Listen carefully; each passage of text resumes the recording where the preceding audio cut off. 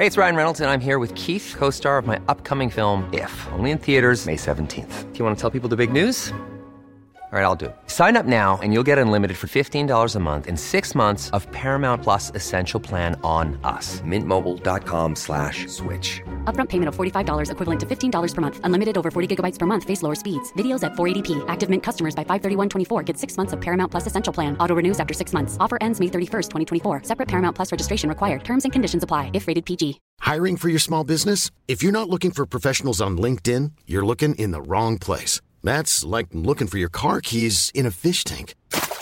LinkedIn helps you hire professionals you can't find anywhere else, even those who aren't actively searching for a new job but might be open to the perfect role. In a given month, over 70% of LinkedIn users don't even visit other leading job sites. So start looking in the right place. With LinkedIn, you can hire professionals like a professional. Post your free job on linkedin.com/people today. From the journey of Abraham in the Bible to the present day, migration has always been a fact of life, but right now it's a much more emotional, heated issue than it has been in many decades. So, Richard, let's look at facts as opposed to myths and at some of the things that maybe both sides of the debate are missing. What we don't know about immigration. Andrew Seeley of the Migration Policy Institute. The reality is illegal immigration has consumed the oxygen in the room in talking about immigration. What we're not talking about is most people are legal immigrants. More people come from Asia than from Latin America these days. And as a matter of fact, immigrants on average have a higher education level than native-born Americans, which is something few of us realize.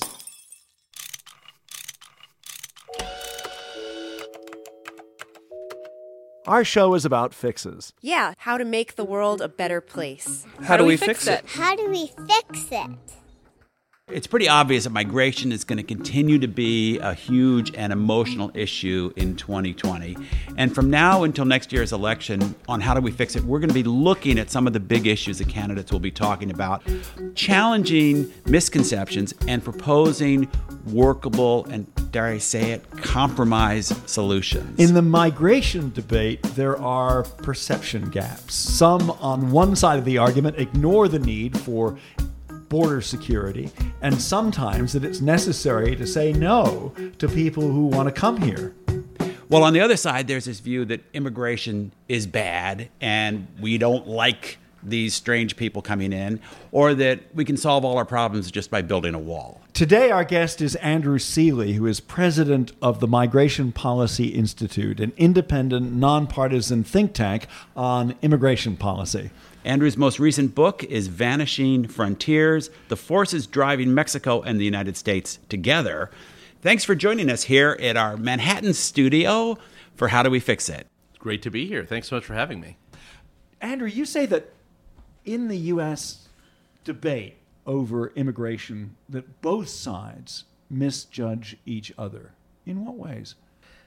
I think that people who are favorable to immigration see people on the other side as anti-immigrant. And in fact, polls tell us that most Americans are actually quite sympathetic to immigrants. Most Americans are related to immigrants or you have, daily contact with immigrants. So that's not necessarily true. It doesn't mean there aren't people who really are deeply anti-immigrant out there, but I think that's a misconception. And I think people who are skeptical of immigration and want to see a much tighter flow often think that the alternative is just letting everyone in. And in fact, between these two poles, there's a lot of room for agreement. And most people, when you start to feel out, most reasonable people come down in the middle about how do we make immigration work for this country, but also how do we draw some boundaries around it. Do you think part of the problem is on one side there is this tendency to conflate illegal immigration with all, or maybe on both sides? Yes. I mean, the reality is illegal immigration has consumed the oxygen in the room in talking about immigration. What we're not talking about is most people are legal immigrants. Most people are more people come from Asia than from Latin America these days. And as a matter of fact, immigrants on average have a higher education level than native-born Americans, which is something few of us realize. And so that is, the conversation we're having is about one sector of the immigration debate where reasonable people can disagree, but there's a lot going on that most of us miss. So much of it's emotional, isn't it? The classic immigrant is that poor, peasant farmer from Guatemala who's lost his land, or someone who is facing oppression. And we have this picture of the immigrant as someone who's uneducated, desperate, poor, and also doesn't speak English. Yeah, actually, we've got immigrants that are doing pretty well. I mean, almost half of all immigrants, recent immigrants to this country, have a college degree. Now, that may or may not, that doesn't mean they're programmers headed to Silicon Valley, right? I mean, they may have a history major and not speak English well enough to then use that in the United States, right? So there's often a mismatch. People end up in segments of the economy that are less than their education level because of that. But in fact, this is immigrants are a bit of everything, right? You have the poor farmer from Guatemala, you have computer programmers in Silicon Valley, and people starting their own companies, and you got everything in between. A lot of people engage in the debate in the U.S.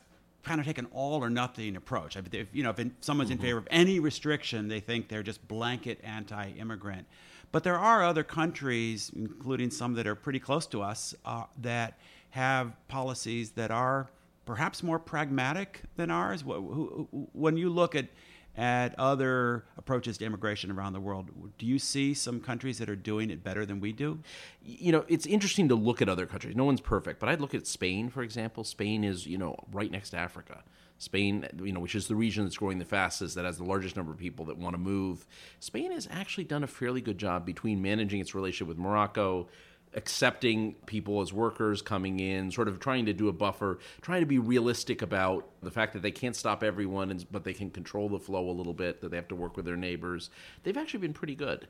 And by the way, I would say the United States isn't bad. I mean, in general, our rhetoric's terrible, but immigration mostly works in this country. And of course, Canada's great. I mean, we all love to say Canada's great, but Canada's got a huge advantage, which is they're an island, right? I mean, Canada has, fish on three sides and us on the other. And so, in the end, they're an island, right, in terms of people being able to arrive. So they're able to have more control over their immigration. But they do a great job. About 1 in 4 Canadians is foreign-born. They do a great job of integrating people into Canadian society. But you just said something which I think would surprise a lot of people. In a time when we get so much coverage about families being separated at the border, at the asylum system being changed by the Trump administration, that a lot of the mechanics of U.S. immigration, the system, they actually work quite well. Yeah, and it hasn't changed much under the Trump administration. Look, wait. That runs 100% counter to everything I've been told. Every bit of coverage, 3 years. Right? It hasn't changed that much. Our legal immigration system, which is the way that most Americans come into the United States, has not changed that much. Now, let me put an asterisk on this. Now, things have changed at the border. Things have changed on refugees. Things have changed on asylum, which are humanitarian streams, right? But on our work streams and our family streams, things have slowed down a little bit, but they've sped up and slowed down through the years. They have slowed down some visa process. But generally speaking, we're getting similar numbers of people coming in this country through the legal immigration system, similar profiles. The big asterisk I put on here, in addition to refugees and humanitarian and asylum, is that we're also about to see something called public charge. And public charge is something that allows immigration officers and consular officers to make a determination if someone may not be able to support themselves economically, they can turn down their visa application. So until very recently, that question of whether or not you could support yourself was not as important as it could be under these new regulations. That's right. Now, I mean, consular officers have always had the ability to exclude people that they thought might overstay their visa, they thought were applying for a tourist visa but might really be coming to work. They've always had some discretion. But this asks them then, both consular officers and immigration officials, when they look at an application, to do a calculation and see if the person has the means to support themselves in the United States. And it's a little bit arbitrary. And obviously, what it means is that you're going to have people making different decisions in different places, and it's obviously going to favor countries that are slightly wealthier, right, where people can prove that they have credit history and they have property. So it is likely to change the composition of the stream if this goes into effect. Let's talk about the asylum system a little bit. I sometimes get the feeling when I hear my friends talk or you listen on the news that people aren't fully aware that there's a difference between somebody who comes over the border, illegally trying to sneak in, versus a person who comes over the border intending to make a claim of asylum. Can you just kind of walk us through it? Sure, there's a huge boom in people asking for asylum at the U.S.-Mexico border. We've seen fewer Mexicans coming across. The number of Mexicans coming to the U.S. keeps dropping, actually, so it's about a tenth or less of what it used to be. And the number of people from El Salvador, Honduras, and Guatemala shot up. Now the Salvadorans are starting to go down, actually. Honduras, Guatemala, and El Salvador are very violent countries. Honduras is in a particularly bad political situation right now. And so a number of people coming started asking for political asylum because they said, look, I'm fleeing from someone who's after me. You know, usually a gang, sometimes a politician or someone in a rival political group, and I need protection in the United States. At the beginning, these were mostly legitimate claims. I would still say many of them are legitimate, probably majority even are legitimate claims. Over time, it became obvious that it was also a way for people who might not be fleeing violence to have a pass into the United States. And so some people do make asylum claims that probably don't have very strong claims. But there's a lot of folks, I've talked to a number of asylum seekers along the way. You know, I have to say the vast majority of people I've talked to coming out of Central America, whether or not they're going to win asylum, because it's pretty hard to actually get asylum in the end, but whether or not they're going to win it, they do have some grounds. Has it always been difficult to get asylum? Yes.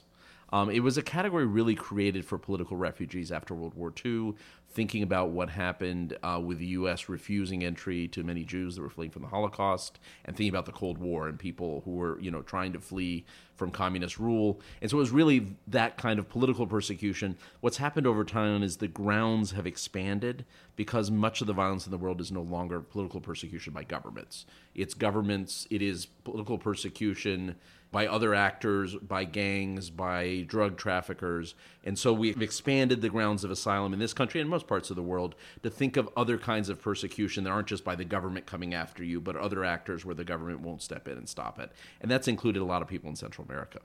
Now, your book, Vanishing Frontiers, focuses a lot on Mexico. You've lived in Mexico. And I'm really intrigued with your observations about how the U.S. and Mexico, contrary to public perception on this side of the border perhaps, are coming closer together in many ways and working more closely together. And you tell a story in there about San Diego's need to expand their airport and how they wound up cooperating with Tijuana across the border. Can you explain what happened there? It is a fascinating story. They've ended up becoming very similar. They're both very middle class, very culturally interesting cities these days. But one of the things that happened along the way is that San Diego desperately needed a new airport, and they needed flights to China and to Japan and Asia in general. And they couldn't figure out how to expand their airport, which is in the downtown. Over time, the idea started to float around, what if we start talking to Tijuana? Because they've got that great big airport, and it's right on the border. And so what they ended up doing in the end is literally building a bridge across the border fence. People in San Diego, if they want to fly to Asia, they don't go to the San Diego airport. They don't have to go up to L.A. anymore. They drive down, park in a parking lot, register in the U.S. in English, and they walk across a bridge, and they catch a flight to Beijing or Shanghai or now actually Seoul or Tokyo out of Tijuana. And so the two cities, including the Republican mayor of San Diego, they see each other as partners. Very much so. And actually, I have in the book, the Republican mayor of San Diego, who's a great guy, told me, we don't talk about two cities, we talk about one metropolitan region. Here you have a very pragmatic Southern California, mostly Republican city, but it just has this binational relationship that's a little bit like, you know, Malmö in Sweden and Copenhagen in Denmark. And same thing with El Paso and Juarez. Very much so. I went to do several podcasts in El Paso for the El Paso Times a few years ago. And they, too, have a very close relationship. In the University of Texas at El Paso, I taught a class, and half of the class had come over that morning from Juarez. And it's completely natural, right? I mean, it's fascinating. When you're in El Paso and Juarez, I mean, the downtowns touch each other. The University of Texas El Paso, under a very dynamic leader named Diana Natalicio, who just stepped down, I mean, she really had the idea that they had to be a binational campus. And you talk about that, what's happening in the cultural realm. And you have a great example. I used to cover entertainment a lot. What can we learn about the cultural ties between the U.S. and Mexico from the Oscars? Yes. 5 of the last 6 directors actually to win the Oscars are Mexican. I mean, Wow. that tells you a lot, right? I mean, that is, they're actually 3 people, but they've won 5 times. it is an incredible story. Then it tells you how integrated. I mean, one, it tells you there's great filmmakers in Mexico, which is a lovely story itself, but it also tells you how integrated Hollywood is with Mexican cinema and vice versa. How much those communities have grown together and riffed off each other and learned from each other. It's How Do We Fix It? I'm Richard Davies. And I'm Jim Meigs. And we're speaking with Andrew Seeley of the Migration Policy Institute. Millions of people have lost weight with personalized plans from Noom. Like Evan, who can't stand salads and still lost 50 pounds. Salads generally for most people are the easy button, right? For me, that wasn't an option. I never really was a salad guy. That's just not who I am. But Noom worked for me. Get your personalized plan today at Noom.com. Real Noom user compensated to provide their story. In 4 weeks, the typical Noom user can expect to lose 1 to 2 pounds per week. Individual results may vary. I'm Sandra, and I'm just the professional your small business was looking for. But you didn't hire me because you didn't use LinkedIn Jobs. LinkedIn has professionals you can't find anywhere else, including those who aren't actively looking for a new job, but might be open to the perfect role, like me. In a given month, over 70% of LinkedIn users don't visit other leading job sites. So if you're not looking on LinkedIn, you'll miss out on great candidates like Sandra. Start hiring professionals like a professional. Post your free job on linkedin.com/people today.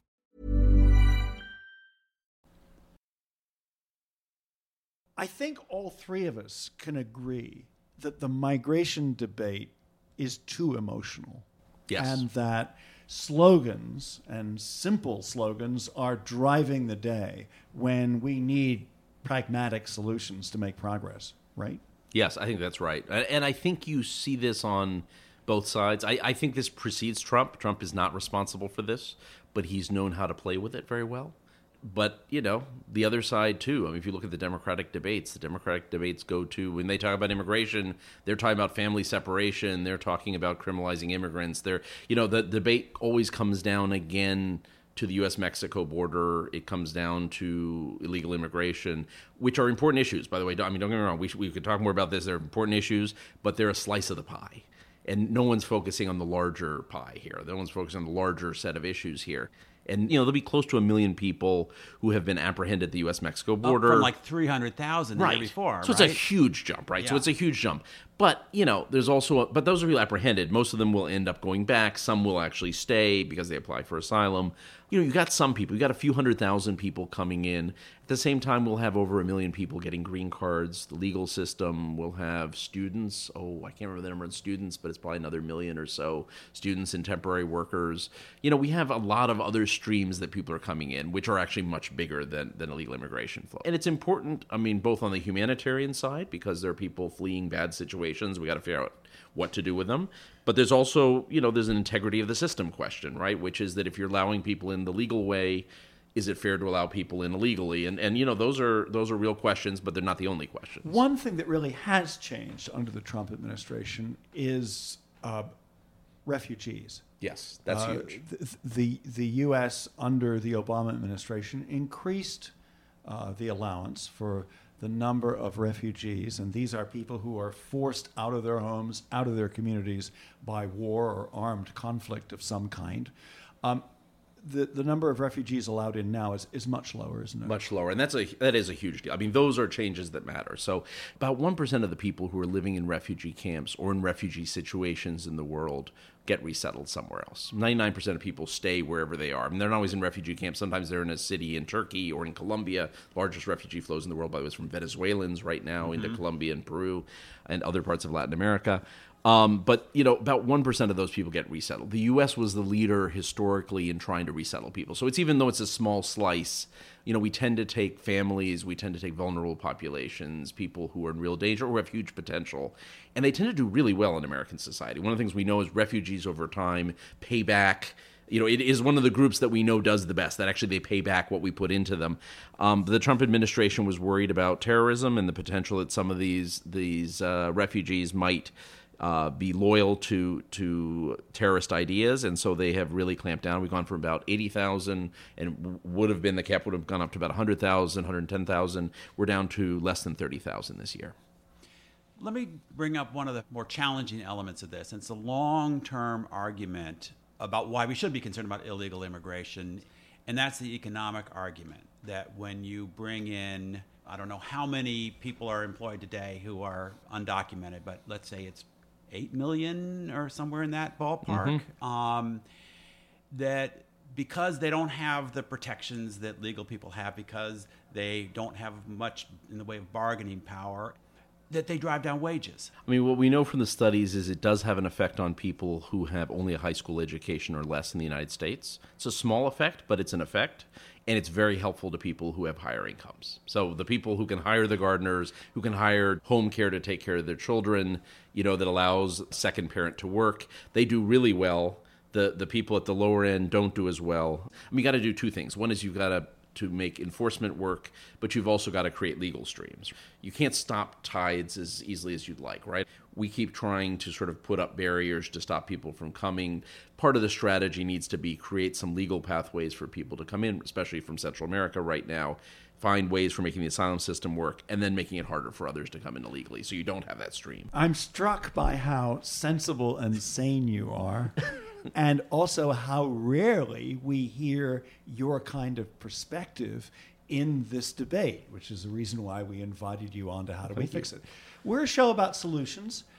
Any thoughts moving forward, apart from simply taking some of the slogans and emotion out of this debate, as to how we improve the management of migration? Okay, I'm going to say something really heretical, and at the risk of people turning the dial off here, but I think Trump got one thing right in his State of the Union, where he said we actually have to have an immigration policy based on merit, and I think it's a comment worth taking into account. We should be thinking about talent. Now, I would disagree with him on what constitutes merit. I think he thinks that is computer programmers and maybe CEOs of businesses. I think there is merit also in agricultural work, talented agricultural work, in construction work, in many areas. But I do think we need to think of an immigration policy where we think more about employment and where people fit into the niches in the economy, what the Canadians do really well. And right now we have an immigration policy mostly based on family. Two is, I think, on the border, we both need to get tougher on illegal immigration, but we also need to be fair on the asylum system. We need to make the asylum system work efficiently. There are ways we could do this. Reasonable people could figure this out. And unfortunately, people who don't make the cut do get sent back, but people who do make the cut can stay. And maybe we broaden a little bit the criteria. At least we go back to where we were in terms of being generous on who gets in, but we're quick on returning others. And then we need to be thinking about how we integrate people into this country. I mean, in the end, the success of immigration is how well people are integrated. And that is actually less a question of immigration policy than it is in education. It's in healthcare. It's in how communities and cities respond to people. And I think it's where some of our greatest successes are in this country. I mean, what we know is actually people integrate pretty well in the U.S. You also mentioned the idea of figuring out a way to cope with the 11 million or so people who are here illegally currently. But how would you see this two-pronged approach work? A path to citizenship plus enhanced restrictions on unauthorized immigration. I mean, there you have to think about, on one hand, an earned legalization, right? People have to earn it in some way. They have to show that they've worked, if they were in the home, because you also have to accommodate the fact that some people, particularly women, are in the home. But if they've been, doing something productive while they're here, they have a clean record, they're contributors in the community, they can over time become at least a legal resident. There are two big groups that are fairly easy to legalize. One group are the Dreamers, who have protection right now, sympathetic group, about 600,000 people, large chunk of the 11 million, small but important chunk of the 11 million people who came as minors to the United States.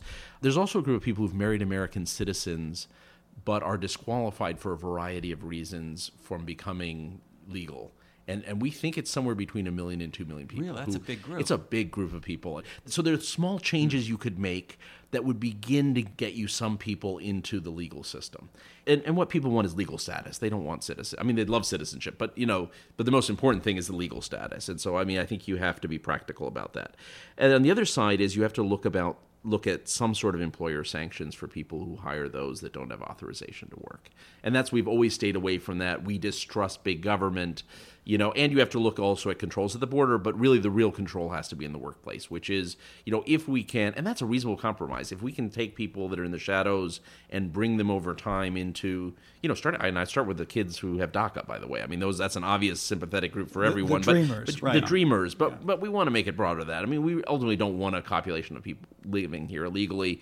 Then also, we got to make it harder for people to come illegally in the future and to be able to work, and we haven't done either of those. Jim, I think we've managed to do a fairly positive and constructive look at something which people are screaming about. This is the apotheosis of an episode of How Do We Fix It? Sensible thinking where the views of both sides are taken into account, and so what I take as a kind of fact-based policy suggestion. So Andrew we love Seeley. shows like this. Thank you very much for joining thanks for us. having me on. A real pleasure. And I got to use the word apotheosis. It's a great word. I'm going to have to use that sometime.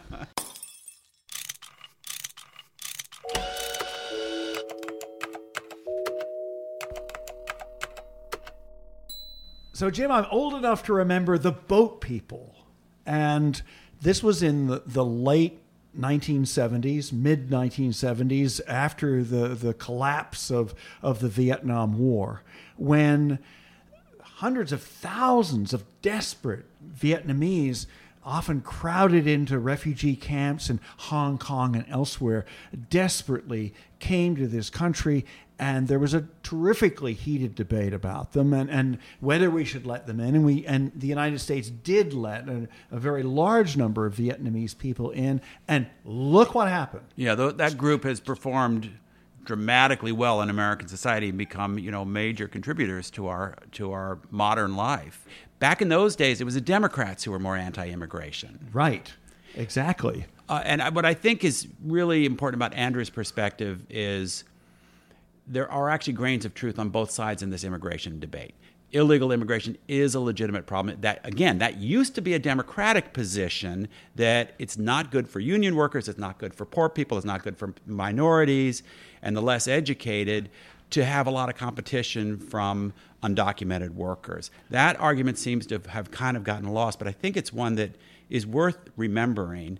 But on the other side, I think that we need to be a humanitarian country, and when we perceive that there is lack of compassion or cruel tactics being used at the border, those are important issues. I kind of feel like when I hear a lot of the Democratic candidates fighting with each other to get to everyone's left on immigration, let's disband ICE. Let's not enforce any immigration laws. I think it's bad politics. I think that if they continue to do that, they will lose a lot of votes and people who otherwise would support a Democrat for president against Trump. It's a bad policy to say, let's just not enforce a law, because I was talking about incentives earlier. You're creating an incentive for more people to break the law. You have to sympathize with these people trying to come across the border, but is it really humane on our part to set up a system that rewards people for dragging their children through dangerous areas and deserts and exposing them to traffickers and everything else to try to get into our country because we're not enforcing the law very well? That's not really good for anybody. That's true, and I agree with you, but also when you do have very long backlogs and you're trying to sharply restrict the number of people coming into the country overall, then you can see why some people get desperate. I don't think that more rapid processing of green card applications would necessarily change that. I think this is economic migration for the most part. Not enforcing the law or having extremely porous system where people overstay visas or across the border it creates a backlash, and it creates a two-tier society that's not healthy. So we need to be more efficient and more humane. Yes, exactly. It's How Do We Fix It? I'm Richard Davies. And I'm Jim Meggs. And our producer is Miranda Schaefer, who does a great job every week of editing us and making us sound better. And we are a production of Davies Content. What were you going to say? And she's both efficient and humane. Absolutely, she is. And we're a production of Davies Content. And we make podcasts for companies and nonprofits. Check us out at daviescontent.com. stamps.com. And we're on Patreon. We are on Patreon, and we must have another Patreon appeal coming up shortly. Imagine the softest sheets you've ever felt. Now imagine them getting even softer over time. That's what you'll feel with Boll & Branch's organic cotton sheets. In a recent customer survey, 96% replied that Boll & Branch sheets get softer with every wash. Start getting your best night's sleep in these sheets that get softer and softer for years to come. Try their sheets with a 30-night guarantee. Plus, get 15% off your first order at bollandbranch.com. Code BUTTERY. Exclusions apply. See site for details. When you make decisions for your company, you look for the no-brainers. If you have a lot of mailing to do, Stamps.com is the ultimate no-brainer. Use the Stamps.com mobile app to mail everything you need to keep your business running with up to 89% off USPS and UPS. Make the same no-brainer decision as over 1 million other businesses with Stamps.com. Use code PROGRAM for a special offer. That's Stamps.com, code PROGRAM.